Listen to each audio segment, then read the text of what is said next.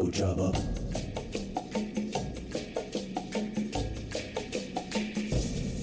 Ojaba.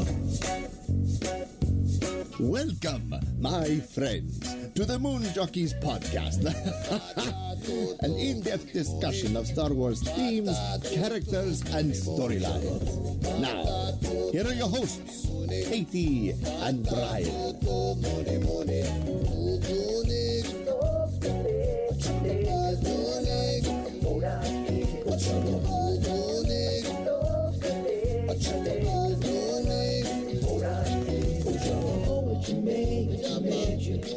So who talks first? I talk first. I always talk first. No, you talk the most. Welcome to our very first podcast. Moon Jockeys Podcast will be an in-depth discussion on Star Wars themes, characters, and storylines.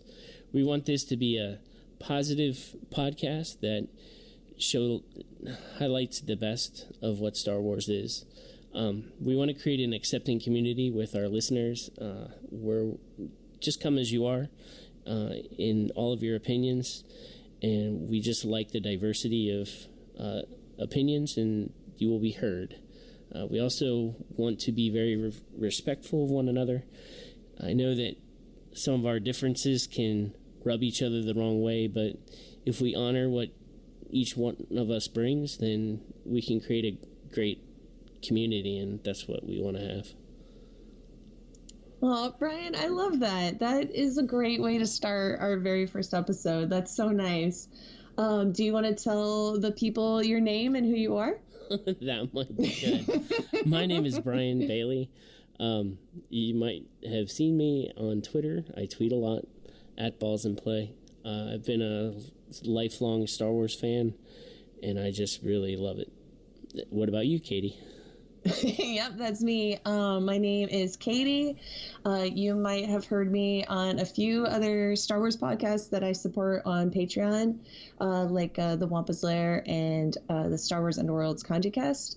I like, going on there and sharing my thoughts and getting to talk to all those great podcasters that, have now inspired me to go out and start our brand new podcast with you, Brian. This is going to be amazing. It's going to be fun. Yeah. Since this is our first episode, we do want to introduce ourselves and give you a brief summary of some of the characters we identify with most, actually just one, and what is our favorite Star Wars movie and what we hope to bring to Star Wars fandom.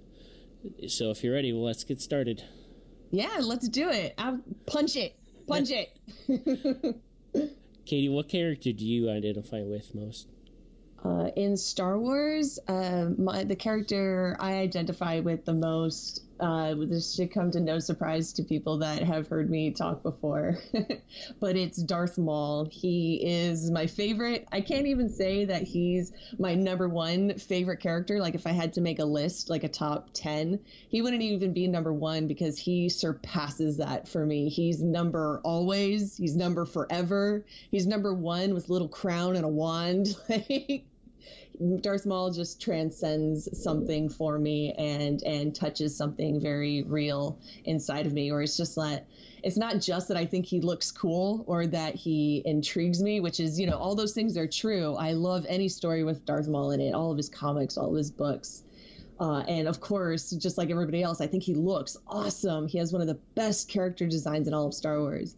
But on some sort of primal personal level, Darth Maul speaks to a large part of who I am. So I definitely identify with him, which sure sounds a little crazy. Like, wait, isn't he a bad guy? Well, sure, yeah, but he's also incredibly complex and just touches something very real in me. I feel like we're going to have a lot of unpacking to do with Darth Maul with you. Oh, definitely. Yes, there's just layers and layers, like an unending. What did Carrie Fisher say about her and Princess Leia? It was a Mobius striptease. Yeah. That's me and Maul. Where some days I feel like I am Darth Maul. I want to be him, but then other days I just think he's really hot. Like it's complicated. Wow. Alrighty. So I'm guessing you're a big fan of shirtless Darth Maul? Oh my gosh, yes, no. Yes, no. Just oh gosh, whenever in the comics or in the cartoon series that he's been in, whenever he rips off his shirt, I have to go lie down. It's that old Jane Cobb bit, hey, I'll be in my bunk. I need a moment. I need a moment. Well, of course, we never saw Ray Park, the actor who portrayed Maul in The Phantom Menace. We never saw him, reveal anything more than his neck and face with all the tattoos. He wore boots and gloves and very long robes, specifically to hide his tattoos. But then, of course, everybody had to wonder, do his tattoos go all over his body? Like, what's going on there? There was a lot of fan art back in the early days of the Phantom Menace fandom, and honestly, there still is. Wow. Okay. That's something we're all still wondering about, and honestly, it wasn't until Rebels where we got canonical tattoos for Maul's forearms, and the fandom went nuts. Oh, wow. Well, in the Clone Wars, even though we saw canonical tattoos for Maul's shirt and front his torso and his back, his forearms were always covered by either bandages or by armbands. Yeah. So we were wondering what's going on with his forearms, and we didn't see them until Rebels. All right. The Darth Maul fandom is a fun place to be. I've lived there comfortably for quite some time, believe you me. Oh, I believe it. I am a big fan of Maul myself, so I understand where it's coming from. Well, that's one of those things. I'm very, very careful about gatekeeping. Somebody doesn't have to be as obsessed with Maul as I am to be a quote unquote fan of him. I would never be like, well, you're not a real fan of Maul because you didn't know that, for instance, he has an earring. I find that so fascinating because I've been obsessed with Maul's earring for a long time, wondering where he got it. We have no canonical story for how Darth Maul got his earring. We have a story for how Ray Park brought that to the character. It turned out that he had his ear pierced a week before he got the part of Darth Maul, and it couldn't be removed without the hole in his ear closing. Yeah. He had to keep the earring in his ear, and that was such a big deal that George Lucas himself had to be asked if that was okay for Darth Maul to have an earring. George Lucas gave the okay, and now Darth Maul canonically has an earring, and most people don't even notice it or realize that it's there. Most people have their minds blown to find out that Darth Maul has an earring. But if you look in Clone Wars and Rebels, and a lot of if you have a really detailed, really good toy of Darth Maul, it'll have his earring, which is really neat. I think you tweeted that or said it on the Wampa's Lair podcast, and it just kind of blew my mind that Maul had an earring because I had no idea. Oh, yep. It's just a little silver stud up on his earlobe. And what's really fun, if you get really into it, if you go on #earringwatch, you can see in the Phantom Menace where they, in what scenes they had to flip the film, I guess because it looked better the other way. But you can tell there's some scenes where they flipped the film around because Darth Maul's earring is on the wrong side of his head. Oh my. You do go in this very deeply, don't you? Yes. Oh boy. Earring watch. I'm always on the lookout. That's so funny. For his earring. There's a. Go ahead. Yeah. Oh, I don't even remember what it's from. It was from Family Guy or American Dad or something like that. But a character said, "How about earring tomorrow?" And another character responds, "No, earring every day." That's how I feel about Darth Maul. Earring tomorrow? No. Earring every day. So did they continue that with Savage? Does he have an earring? No, Savage doesn't have any earrings. He does have a broken horn, which makes him distinct from his brother, but no earrings with Savage. Okay. Mm-hmm. I think the character I identified with most, especially as a kid, was Luke Skywalker.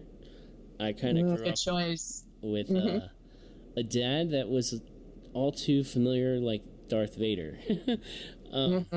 So Luke Skywalker was a very powerful figure for me, especially in Return of the Jedi, when he had faith that Darth Vader could turn back from the dark side, and the whole wanting your father to be redeemed. that really resonated with me as a kid. My dad had PTSD from Vietnam and was rather abusive to my mom and my older sister, and verbally abusive to the whole family. And it was just very rough growing up, unhealthy, until my parents got divorced when I was 8. So, like, it was very walking on eggshells. It was never a safe place, and that's not a great environment to grow up in. And when I was a kid, I saw Star Wars at 1 year old, and I saw Empire in the theater at 3 or 4.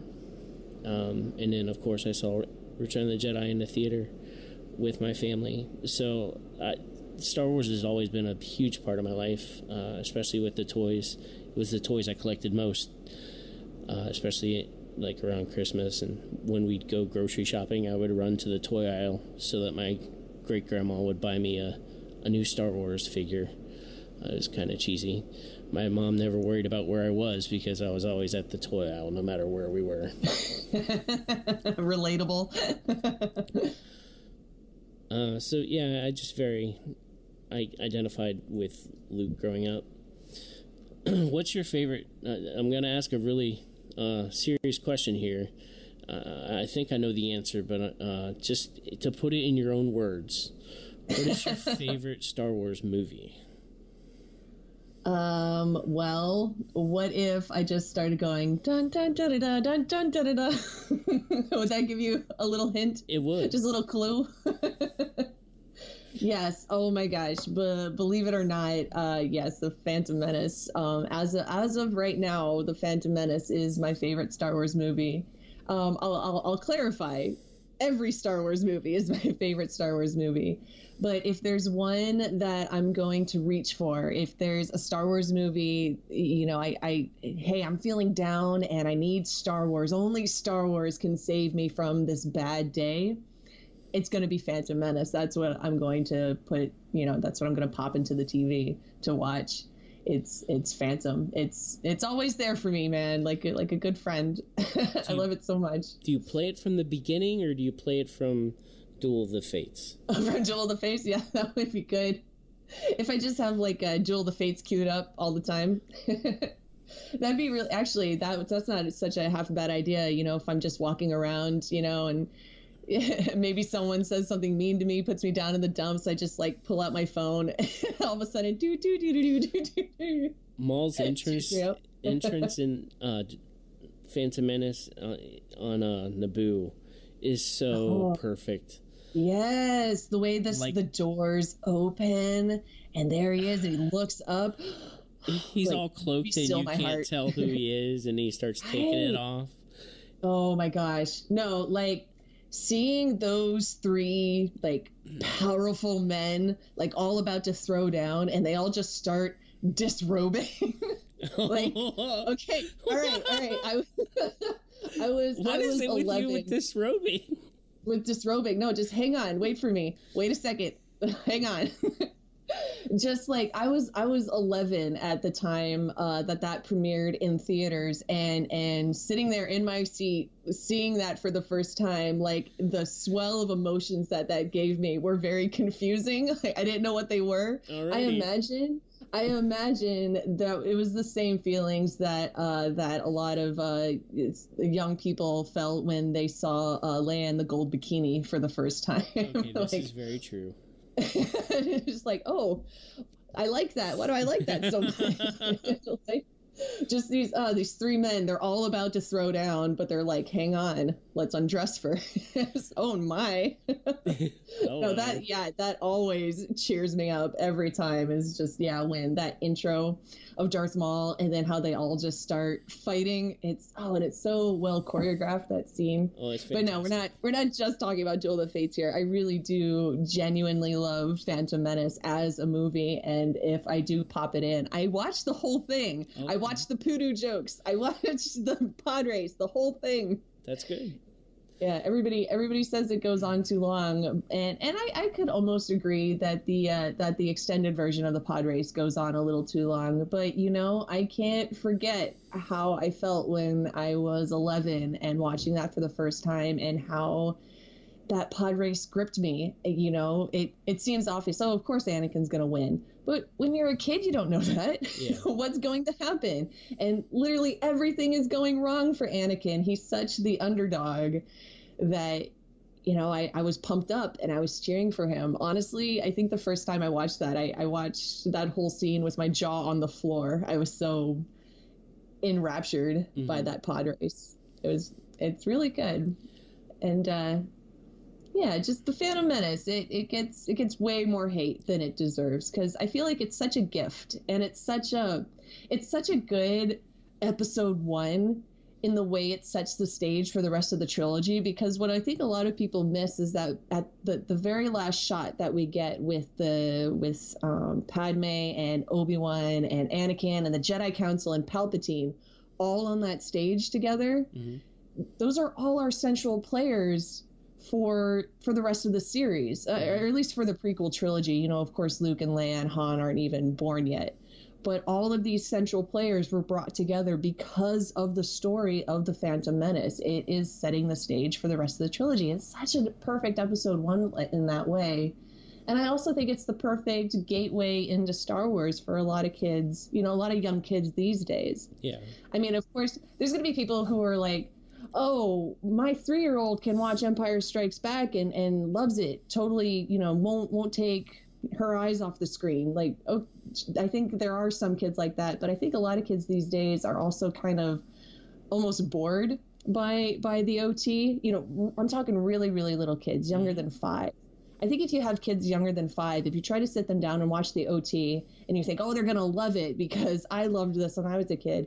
No, it's been my experience that really young kids like that get bored by the OT. They're like, maybe C-3PO makes them laugh, but a lot of the other stuff, they don't really care about Luke staring out at the sunset. But kids younger than 5 love the pod race. They love Darth Maul. They love Jar Jar. They're going to be laughing for hours because Jar Jar stepped in that poodoo. Yeah. And if you want to get your little kids into Star Wars, start with episode 1. They're going to love it. And then it's going to blow their minds when they find out that little kid, that little Anakin, that little Annie that they cheered for to win the pod race, who was so good and wanted to be a Jedi, like, oh no, he becomes Darth Vader. Like, that's going to blow their minds. I do have a little bit of experience with the idea of introducing your kid to Star Wars. I am a proud father of a beautiful baby girl. She is my heart walking around, basically. I love her so much. I have introduced Star Wars to her already. She's 2.5. She'll be 3 in January. And I can tell you for a fact that she's not as interested in the OT as she is in the PT.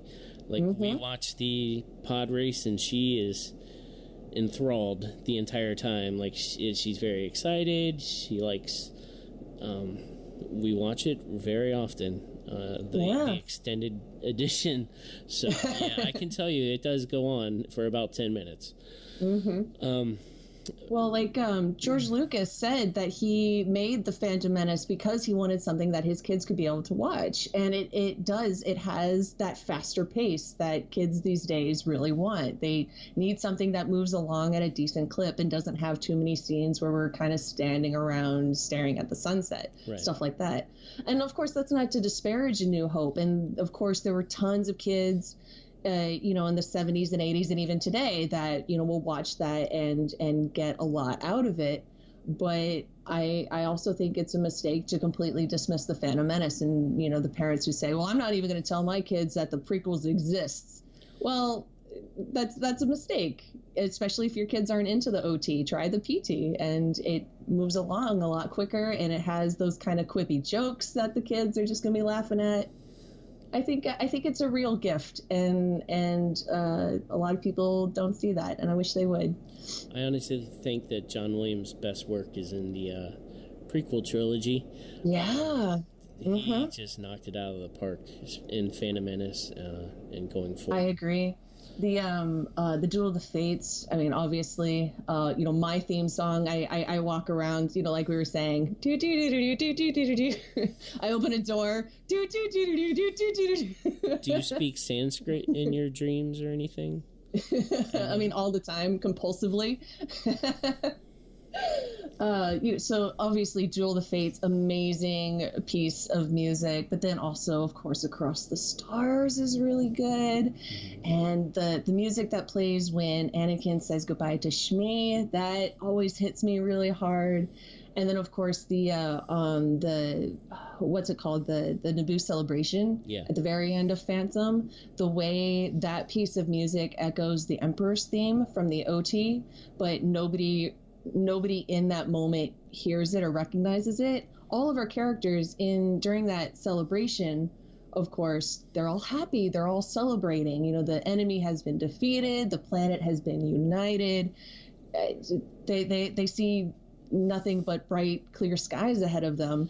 But in the song that they're singing is the echoes of the Emperor's theme. They have laid the groundwork for the Empire to rise and Palpatine to succeed, and none of them know it. The Phantom Menace has prevailed, and it's just lying there underneath all their celebration. And John Williams brought that to this trilogy, and it's like you said, some of his best work. It absolutely amazes me what he was able to do.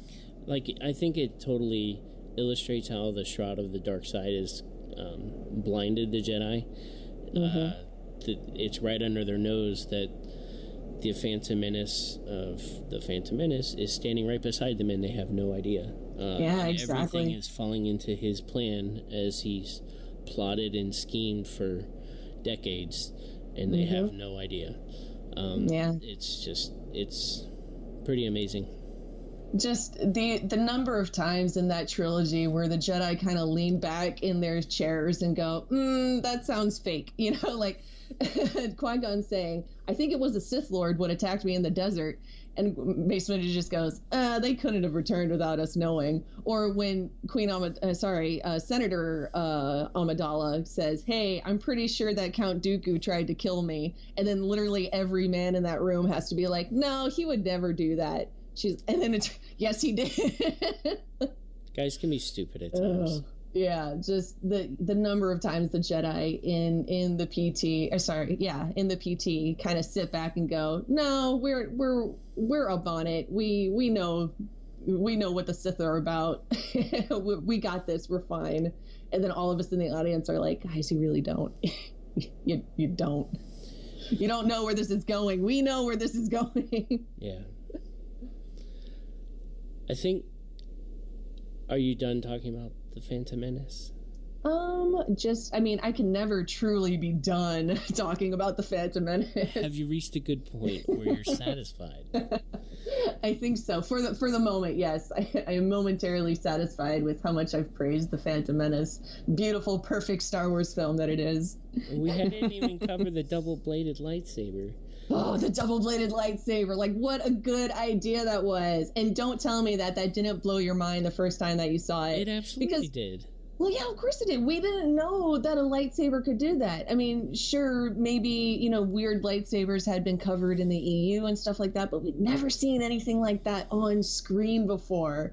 And just this idea that somebody could have a double-bladed lightsaber was just like, that's the sound of my brain exploding everywhere. The lightsaber duels of the Phantom Menace blew my mind entirely. It was so fast and so intense. I loved every second of that. Well, yeah, I've always read it as, these are, a Jedi and Sith at the top of their game, being able, they can predict the future and feel each other's emotions and read each other's moves. So, of course, it's going to be bam, bam, bam, bam, bam, super quick, strike after strike after strike like that. Because it's not like, two masters sitting down playing chess being very calculated. Or if it is, it's like speed chess. They just know what the next move is going to be. And it's just strike after strike after strike. it blows my mind. Every time. I still love it. I think the movie I love the most is Empire Strikes Back. It was the first movie I may have seen ever in the theater, and it's the one I immediately attached to. Like, my two favorite characters in all of Star Wars are Vader and Yoda, and those in Empire might have. It has my favorite Yoda. Like, his character in Empire Strikes Back is my favorite. And then Vader, I love dearly, dearly, dearly in Empire so much. Just recently, my favorite Vader got bested and became Rogue One, but... Oh, it's a good Vader. I love Vader in Empire a lot, though.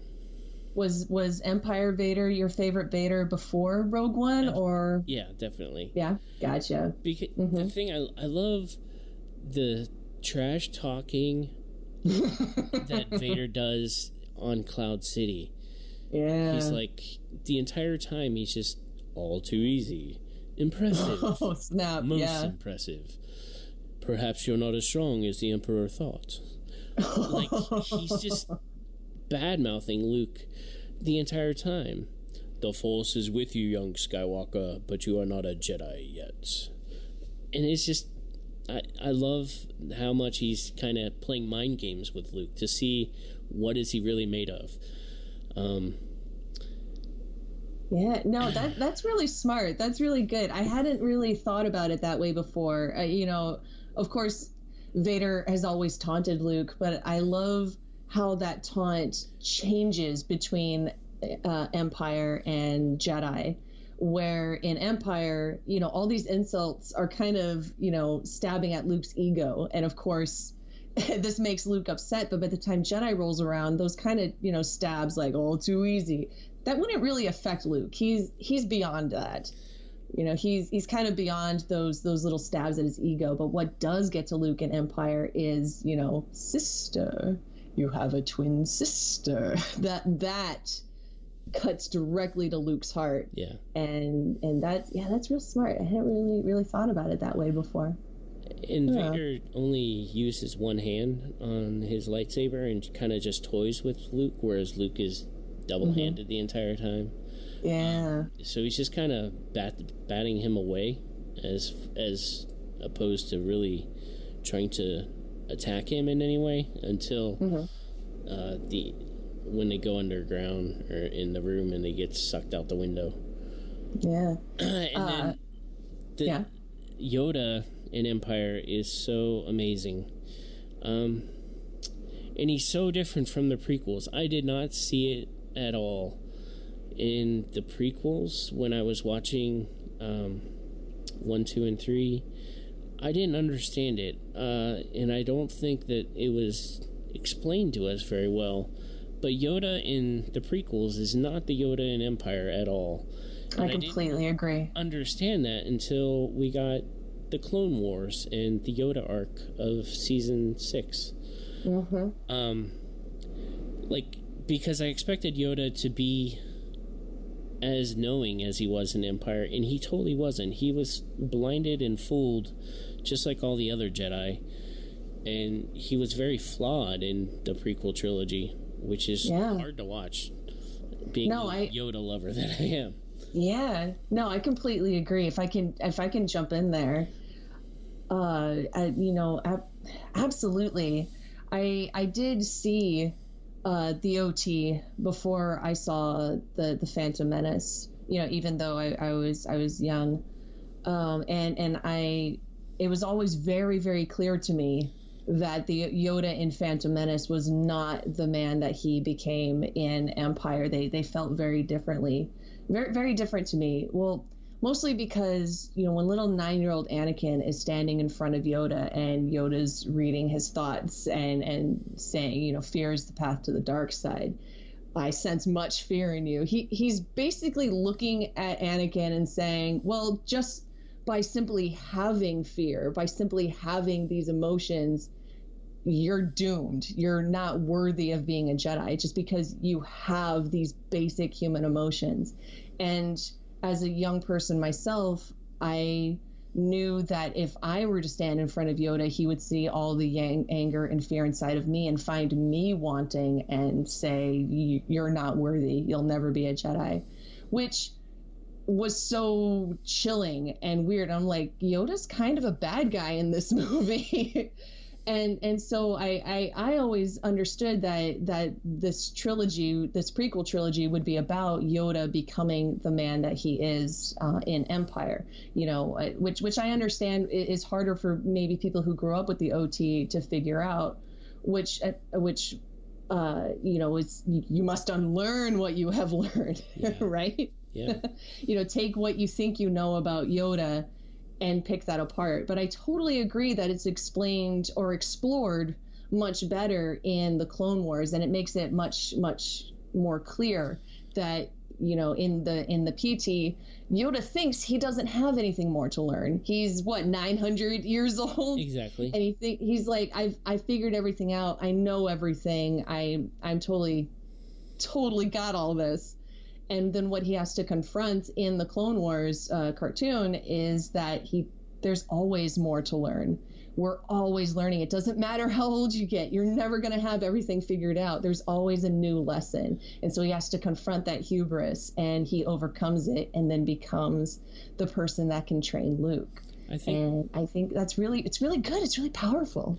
I think it's very easy as we get older to lose the humility of knowing that what we don't know and thinking that we know everything, or like we get overconfident in our experience, and I think that can blind us to new discoveries and for growth opportunities. And I think that the Yoda arc allowed him to see those things that he didn't know, and to get a better understanding of the Force.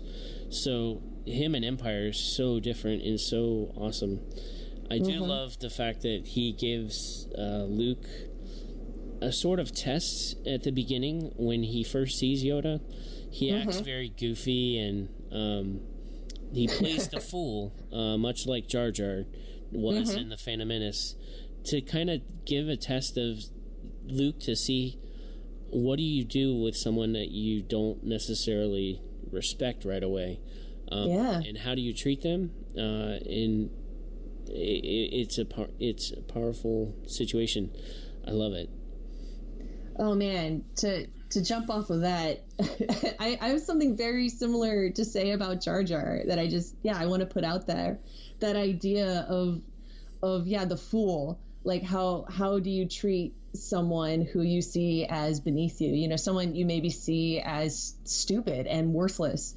You know, Jar Jar has so much to bring to that first movie. You know, he helps Qui-Gon and Obi-Wan find Otoh Gunga. He helps them get through the planet core. He gives Padme the idea and the ability to unite the Gungans and the Naboo. Yeah. You know, I said Yoda, I meant Jar Jar has a lot to bring, but it takes someone like Qui-Gon to be able to see it. You know, of course, Qui-Gon is kind of begrudging about it, but he's not like Obi-Wan. Obi-Wan would dismiss Jar Jar completely, but Qui-Gon, you know, even if begrudgingly, sees that there's some sort of value in Jar Jar. Like Qui-Gon opens himself to letting, you know, the Force brought him and Jar Jar together for some reason. He doesn't see it or understand it yet, but he has to let it grow and breathe. And then, of course, it does in major ways. And Padme and Jar Jar are able to unite their two people by the end of that movie. And that's beautiful. Yeah. And just, you know, something I wanted to say about Jar Jar was that when I was 11, Jar Jar cracked me up. The Stephen and Poodoo, hilarious. Ooh, like, getting farted on, like P-USA. Like, it killed me. I'm 11 and I am rolling with laughter because Jar Jar is the funniest thing I've ever seen. Now, by the time Attack of the Clones comes out, that's 3 years later. I'm now 14. And the person you are when you're 11 is not the person you are when you're 14.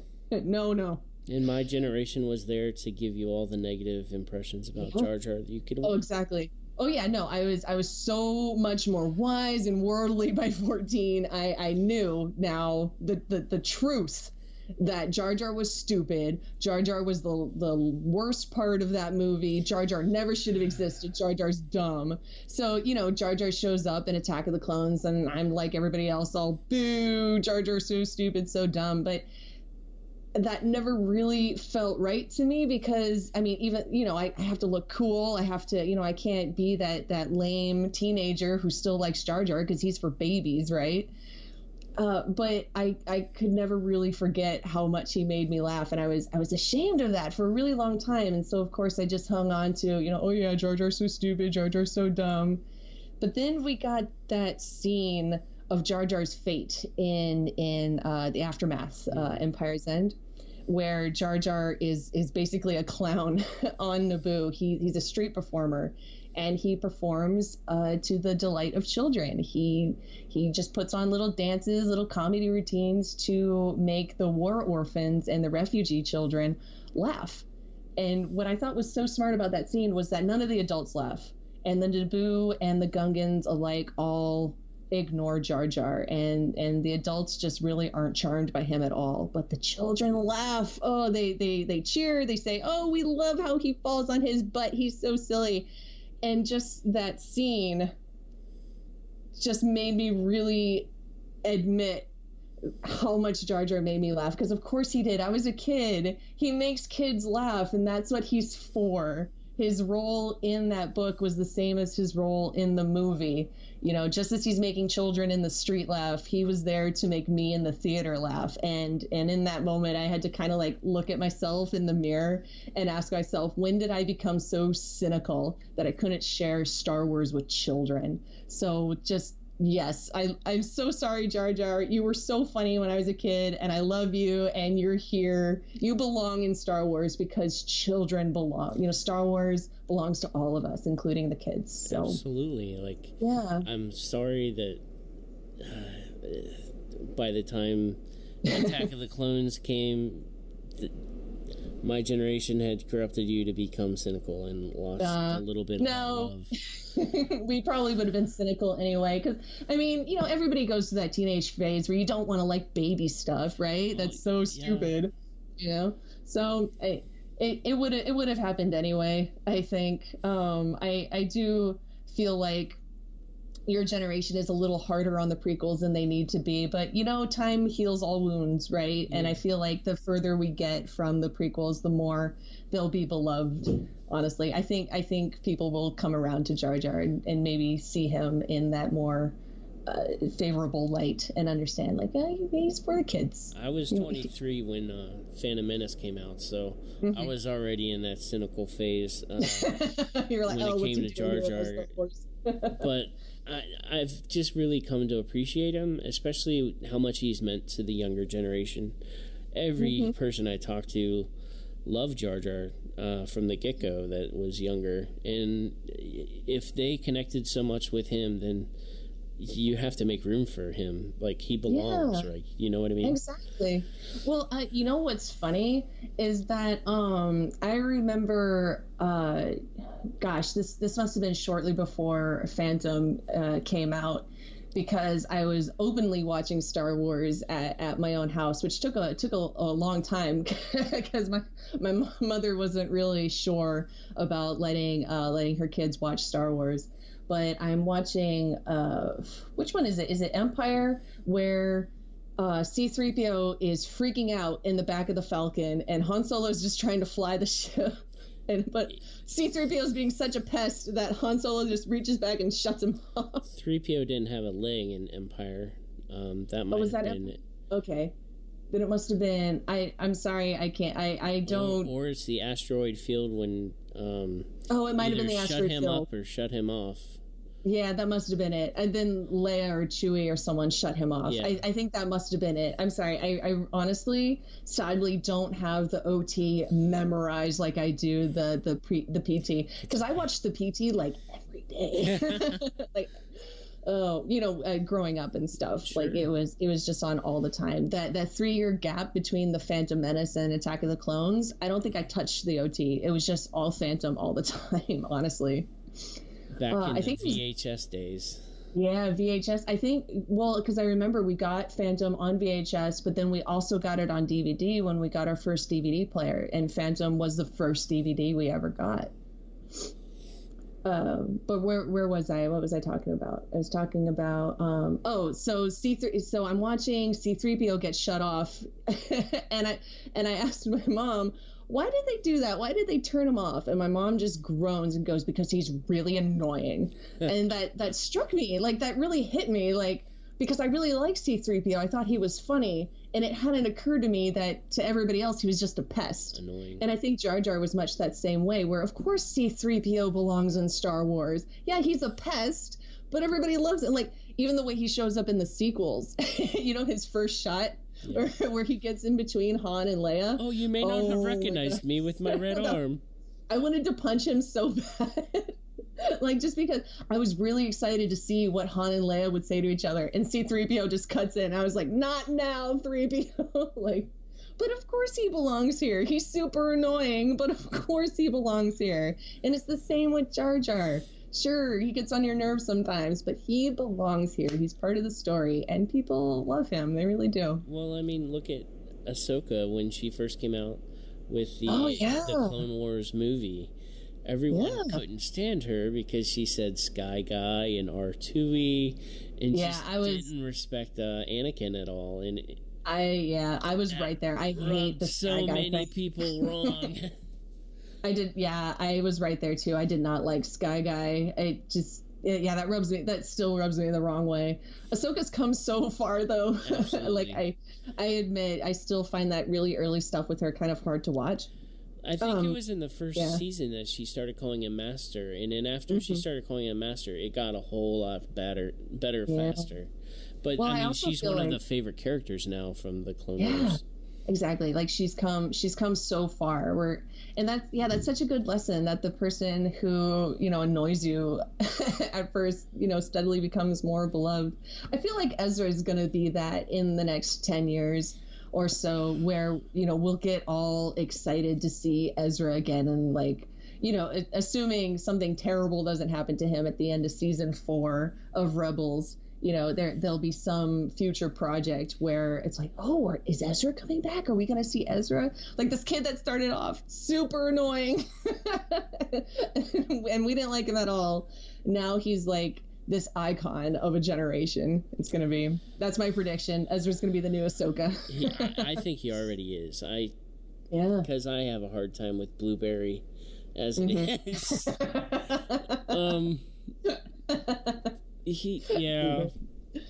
But remember when everybody started calling him Blackberry when he changed his hair? Oh. Yeah, when he changed his hair, and then all of a sudden the fandom started calling him Blackberry instead of Blueberry. I just find that nickname so funny. Same. Well, I didn't call him Street Rat or Space Rat. Yeah, Lost Rat. Yeah. Yep. Excuse me. So did I? Yeah. So back to my, I guess, original point is I love Empire. You should watch it again. I probably should. I have to admit, Empire and Revenge of the Sith are the movies that I'm least likely to reach for. If I'm reaching for a Star Wars movie, it is probably not going to be Empire or Revenge of the Sith usually. Like, there's like a 15% chance that it's going to be one of those two, because they're kind of downers in their tone. Bad things happen in those movies, and they don't leave me feeling good. I mean, yes, both Empire and Revenge of the Sith ultimately end on a hopeful note, like, hey, sure, things are bad, but things could get better. But I don't feel the same way after those movies as I do after watching Jedi or Phantom or even Rogue One, really. I think Leia at the end of that one does a lot to make me feel really good. you're right. I probably do owe both of those movies another rewatch sooner rather than later, especially Empire. I don't give it the attention it deserves because it really is a great movie, and I understand why it's so many people's favorite. It just for myself, my own personal ranking. It's the one that goes in the DVD player the least, just because of the way I feel afterwards. I think Luke grows so much in Empire. That's it's not true. funny. Like, in A New Hope, he's just a farm boy that barely knows anything about the galaxy.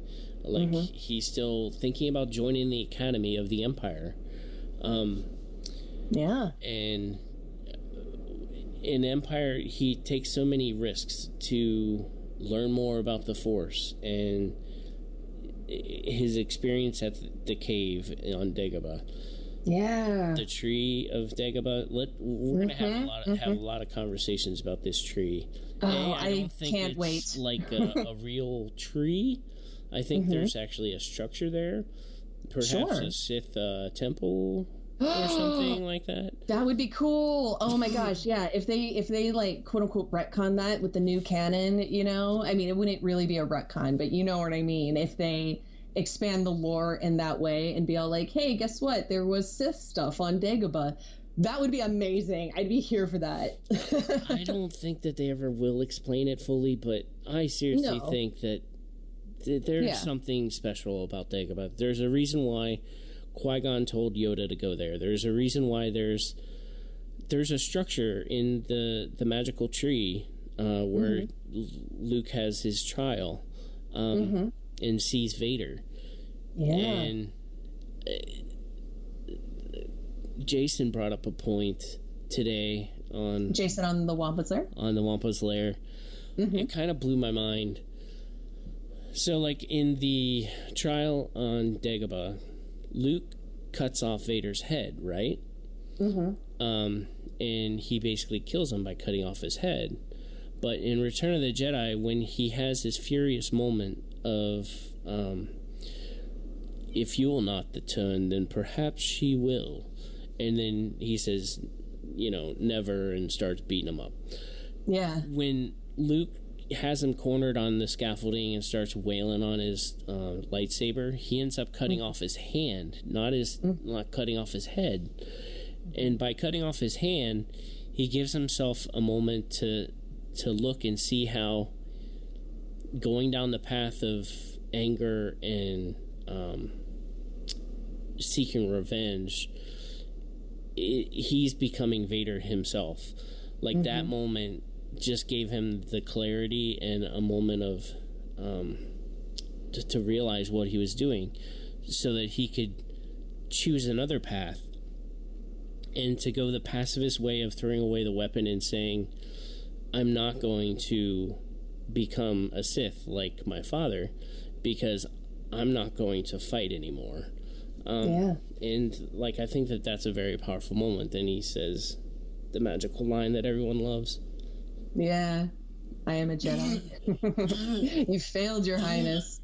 I am so sorry. I am a Jedi. No worries. Yeah, it happens. But yeah, the line, I am a Jedi, like my father before me.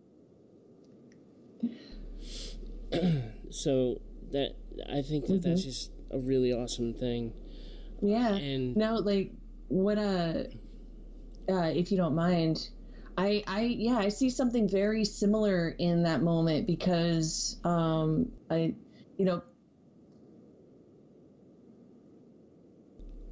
sorry. No, sorry. When in that moment where Luke cuts off Vader's head inside the tree and he sees his own face inside that mask, I've heard a lot of people say that they interpret that as, Luke sees how he could become Vader. And I think that's a very, very legitimate read of that scene. And I don't see why you can, mute yourself. I did, didn't I? No, I could still hear you cough. Oh my gosh.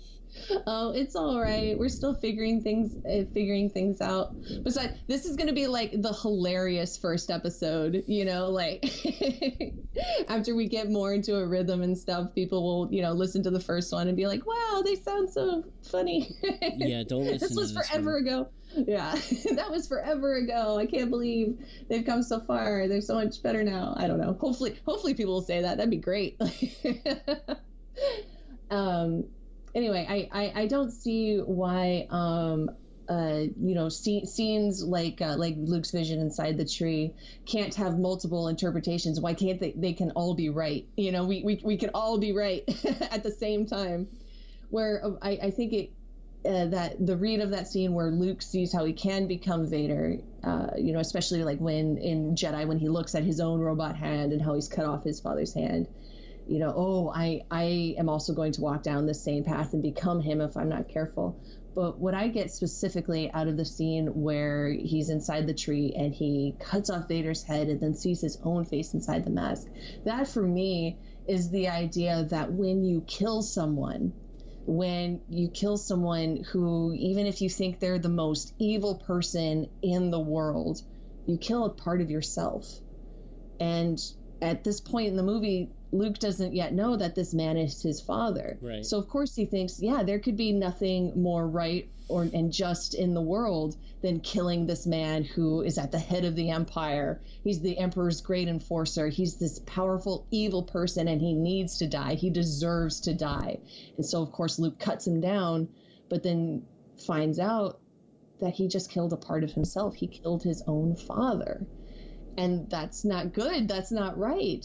And so when then in Jedi, when he looks down at what he's doing and what he's done, he's like, I don't even see this man as my father right now. I was striking out of anger. I was striking out of my fear and my hate, and I don't choose that way. I am going to act out of love and forgiveness and not anger. Mm-hmm.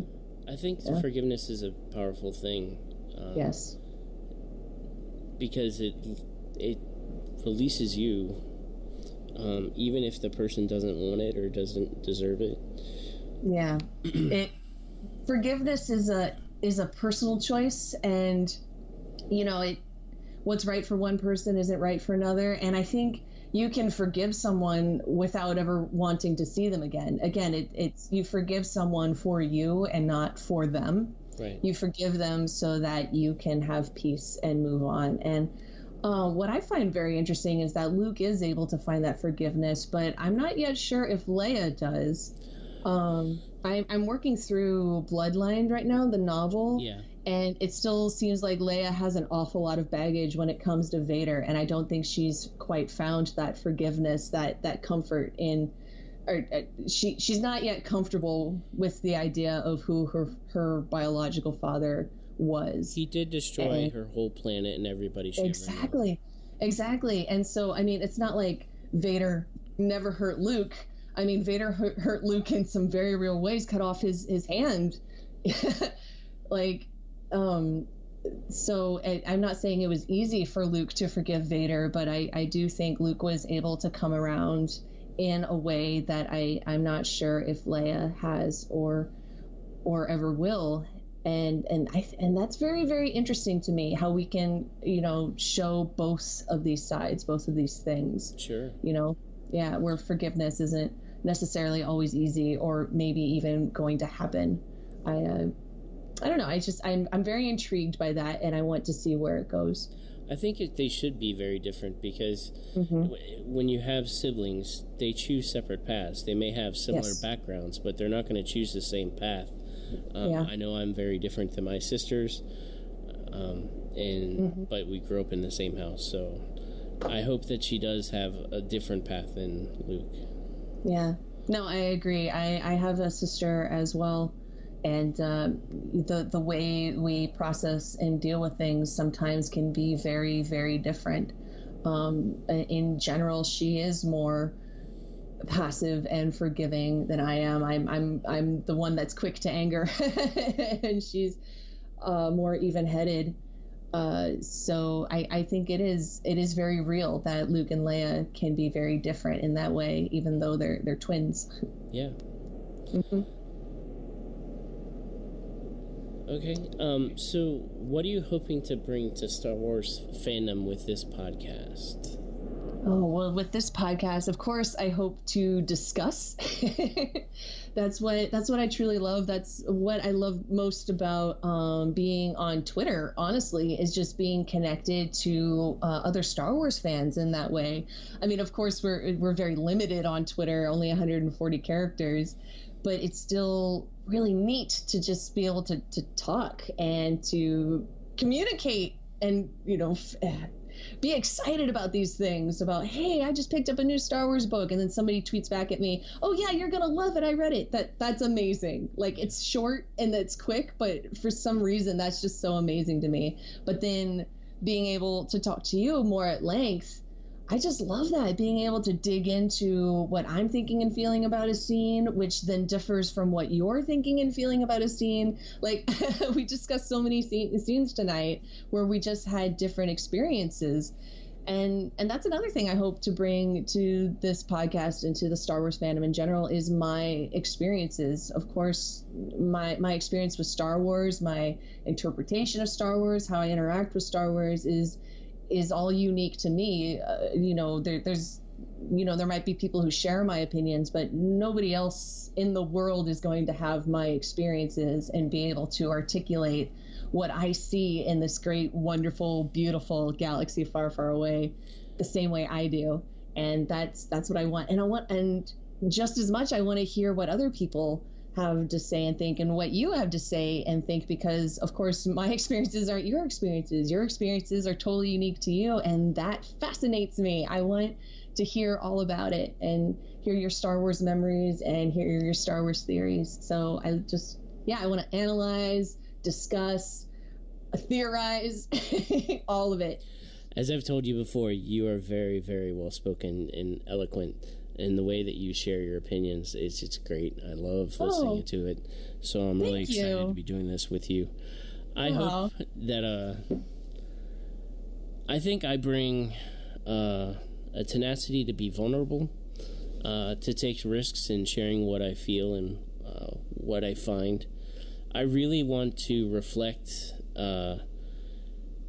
encouraging truths that I see in Star Wars that will help people in their daily life. I want people to feel like they're not alone, that there are other people like them that are that love Star Wars, and just share how much I love it and why I love it, so that they don't feel alone. I think a lot of the times in the world we feel isolated or like we don't fit in, and I want to create a space where people do feel like they fit in and where they can make it their own. You know what I mean? Yeah. And I also just want to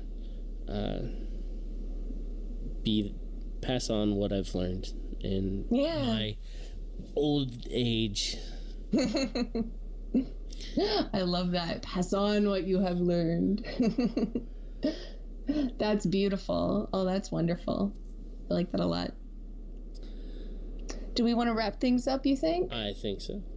Oh, all right. Well, gosh, yeah, that concludes our very, very first episode of Moon Jockey's podcast. Yay! Yay!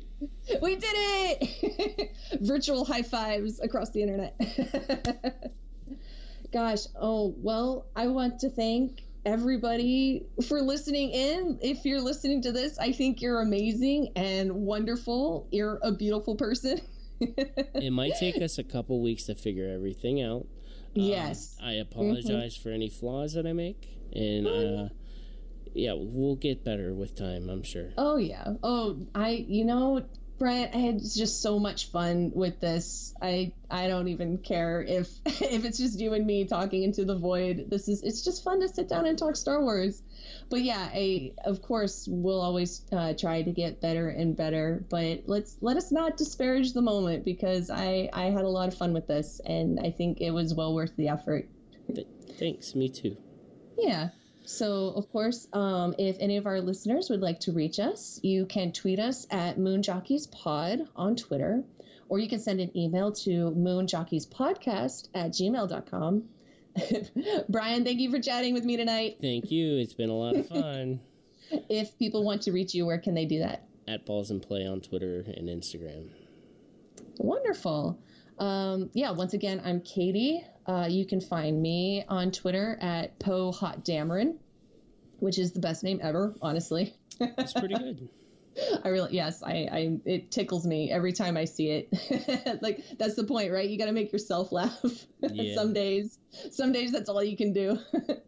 I want to throw a huge thank you to Jason Hunt for our intro.